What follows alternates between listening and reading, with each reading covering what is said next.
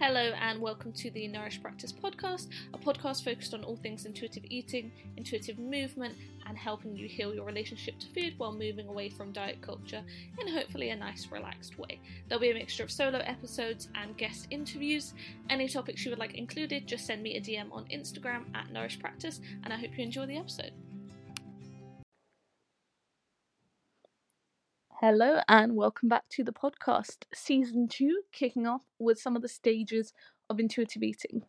And as we start the season, again, always open to topics. Do just let me know, Instagram, email, website, however you would like to contact me. With that, we're going to go through the stages of intuitive eating. So, you've decided to start your intuitive eating journey, and you want a bit of an overview of what that looks like, what you can expect.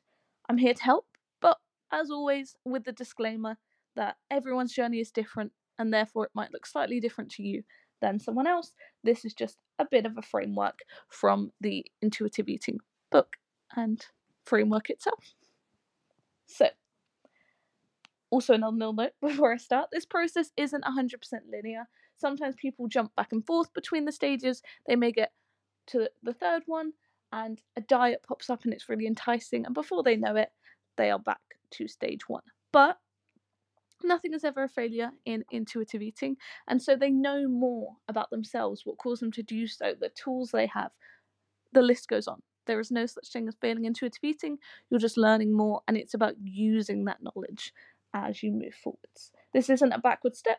It's a chance to approach things differently, or maybe reinforce why you're doing it in the first place. With that, we'll get back into it. So, stage 1, hitting diet rock bottom. We've all been there. You've realised that every diet you've tried has failed. Notice I said the diet has failed, not you have failed. I have many articles on why diets don't work. I realise pretty much all of the recent ones. I'm a bit anti-diet at the moment in my writing. But they are made to be short-term. They are not made to work. They have failed. You have not failed. That is the first thing I want you to keep in mind. Some symptoms that you've hit diet rock bottom. You're tired of whether it's a good or a bad day based on what the scale says or how your clothes fit, regardless of the rest of your day. You're super focused on food, on your weight. Maybe you're a little obsessive. You eat what you think you should, not what you want to. You're not even sure what you like to eat anymore. It's been so long just focusing on what you should. When you have a lapse in diet, you overeat, maybe you binge. You think, what the hell? And go all out. Diet will start again tomorrow. You eat to distract yourself or deal with your emotions. It is a bit of a crutch to eat and often to overeat, quote unquote. This may be the first time that you've realised dieting isn't for you, or it may be the final straw, the 100th time, and you think, I just can't do one more diet, I just can't start this cycle again. You may be stuck in this stage for a while, thinking, I can't do another diet, but I'm not ready to try something different. Or to diet is familiar. I've done it enough times now. Are you here? Great. I know you expected me to say it was bad, but from here you've realised dieting doesn't serve you anymore. You've realised you need to make a change. And sometimes it just might take a little bit of time for you to take that first step. But you have actively told yourself dieting isn't working. And so even if you're on a diet, that voice in your head, especially if it doesn't work, is reinforcing. And we often say to people, write down the ways that dieting isn't serving you, have it visually. This will help you as you move into intuitive eating, and maybe it's a little unfamiliar. You know that what's behind you isn't serving you anymore. And again, you can reach out for support at this stage if you need it. Stage 2, so you've hit diet rock bottom, you are moving in that intuitive eating way. In this stage, you might become super aware of your eating habits. And I know you're thinking, I wanted to move away from obsession, and you're telling me to focus on what I eat. But this stage is short, can be adapted to you, and it's not macros, it's not calories, it's journaling. Maybe it's a food diary, but very liberally written. It's not super specific. Maybe it's photos, especially if you're working with a nutritionist. Maybe you just send photos with a little comment. This was filling, this was not. Again, It is adapted to you and how much you are comfortable with. But it's just starting to take stock, especially things like emotional eating, hunger levels. Oh, I ate this, I was this hungry. Or things like using a hunger and fullness scale. You start to become really aware of that linear 1 to 10 of your hunger. But this isn't forever. It's just as you start to reinforce and retune in. We're focusing on hunger signals, fullness signals, taste preference, satisfaction. If you're nice and full, satiated, we're not focused on what you're eating. And more importantly, there is no judgment. You are not saying, I ate this, I was overfull, so I overate, so I'm bad. You are saying, oh, I didn't realize until afterwards how full I was. Next time I know, this meal fills me up this much. There is no moral value to it. And this is the stage where unconditional permission to eat comes in. Dun dun dun. A very scary concept in terms of complete unconditional permission, and you have to give yourself unconditional permission. Pseudo dieting doesn't work, saying I can eat as much of that, but tomorrow I'm going to work out, or I'm going to eat as much of that as long as it's not this much. It has to be unconditional. And that's where making note of, once I give myself unconditional permission, do I want it less? Am I bored of it quicker? Do I even like it? All these things start to come into play. Some landmarks of this might be focusing on satisfaction as the driver of your eating.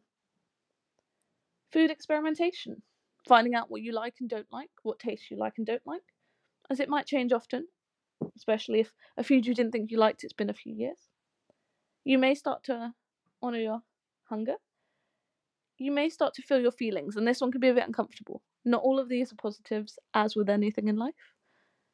And again, whether you work with a professional or whether you seek out help, it's knowing that these emotions might start to arise and they need to be dealt with in other ways.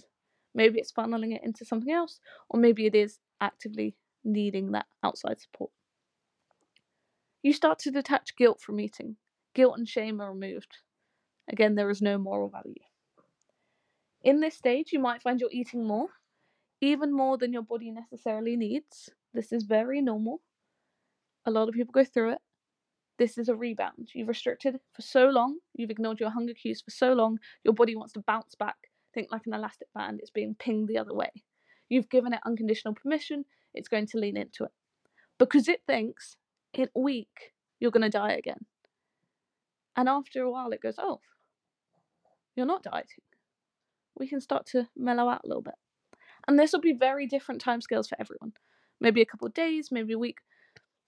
Sometimes you'll see people talk about their all-in journey, and it is that unconditional permission to eat. And when they do year look-backs, you'll see that fluctuation. It's just a rebound.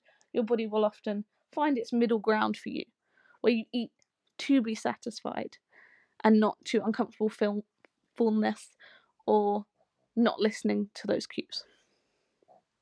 This stage will not last, and it's important to remind yourself that, especially if you're feeling your feelings and your body's a little bit out of balance. It's just finding its feet again. As you start to work through maybe some body image and weight related issues at this point, it can be difficult and your nutritional balance might be slightly off kilter. Again, it's slightly rebounded. This is normal. It is to be expected. Please keep reminding yourself that throughout. You aren't alone in feeling this. Whether you dip into a social media community, an online community, or reach out for support, it's useful to have others that maybe you talk through this with, or just remind yourself this is very normal. Again, this stage can be taken very slowly. As things start to pop up, it can be a little uncomfortable, so it can be slowed down at any point to your pace. Stage 3 is crystallization. This is letting everything settle, letting it crystallize. Letting that little intuitive eating seed start to flower and grow. You might start to notice what I like to call little pockets of intuitive eating here. Whether it's noticing you're full more often, or you're satisfied after a meal. Little moments. You might be eating a food that used to be off limits and catch yourself and think, oh, I didn't even think about this. Or you think, oh, actually, I don't really fancy that or want it, even though it's open to me now, whereas it wasn't before. The rebound you experienced in the last stage starts to even out as you're a little more in tune with your body. You may have started to notice when you're eating due to emotion and not hunger and started to deal with this. You're no longer obsessed with food, yay, and therefore often have more mental clarity and space to think of other things. And most importantly, you've started to trust your body. Even if it's just a little bit, you're building that trust. Hopefully, at this point, you're starting to feel empowered and that you can trust your body, your internal signals, and your mind, rather than outside forces. You start to respect your body, hopefully, for what it can do and meet its needs. At the very minimum, maybe you're on your way to body acceptance. Stage 4. The intuitive eater awakens as if from a very long nap. At this stage, consistency is key. You consistently choose foods you know you want to eat when you are hungry. You consistently know when you're full. You may start to feel that imbalance from the previous 2 stages start to tip back. You're consuming more nutrient-dense foods, not because you should, but because you know how these foods make you feel and what they do for you. And again, although it's consistent, it's not about perfection. We're talking tools, not rules here. You have days where you ignore that fullness signal. It happens. You have days where you say, you know what, I'm not hungry, but I'm emotional, I'm stressed, it's been a long day, I'm going to eat. And I'm okay with that because I'm aware of it. Those sorts of moments are important as well. Your self-talk around food might be different, and about your body. You start to have a different internal dialogue, and again, that confidence in your own voice. This is where the hard work starts to pay off. You start to reap the benefits of that hyper-focused working through those moments of confusion. Again, maybe food starts to move a little bit into the background. Same with movement. Your life is looked at as a whole. You've zoomed out a little. Stage 5, sort of the end bonus one, as it were, because your intuitive eater has already been awakened, is treasuring the pleasure. So this is, you're free from diet culture. It no longer affects you. Someone could talk about diet and it's like water off a duck's back. Doesn't even enter your brain. You want to eat and move in a way that's best for you. You don't want to use food to cope or try a new diet or look like anyone else. Nutrition is focus, but it's mainly on what makes you feel good. It's not guilt or shame fueled. This varies person to person, but it's a focus on what makes you feel best, and only you can answer that question.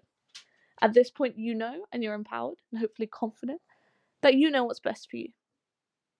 At this point, you might still be working, for example, with a nutritionist, or maybe they say, you know what, I think you've got this.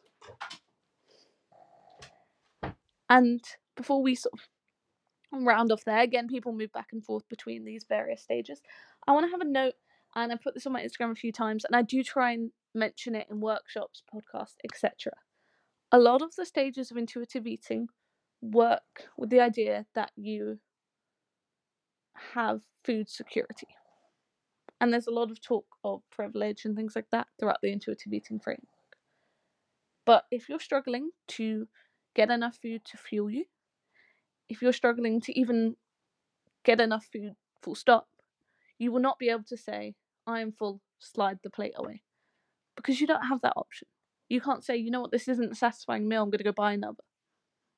Just know that certain avenues of intuitive eating will be open to you, and the rest can wait. Again, it's a long journey. You just don't want to put that pressure on yourself when there are so many other external factors. So just know that that is a factor that will affect your intuitive eating journey. With that, there's a little run through, very quick overview as it is explained in the framework of intuitive eating. Again, everyone's journey is very different based on their relationship with food. People will move back and forth between the stages. It's not like, you've ticked off, I'm an intuitive eater, I'm set for life. But again, the intuitive eater is consistency, not perfection. And with that, again, as always, I'll try and include some sort of reflection points that hopefully you find useful when it comes to intuitive eating. So, first one being, what stage do you feel like you're at now?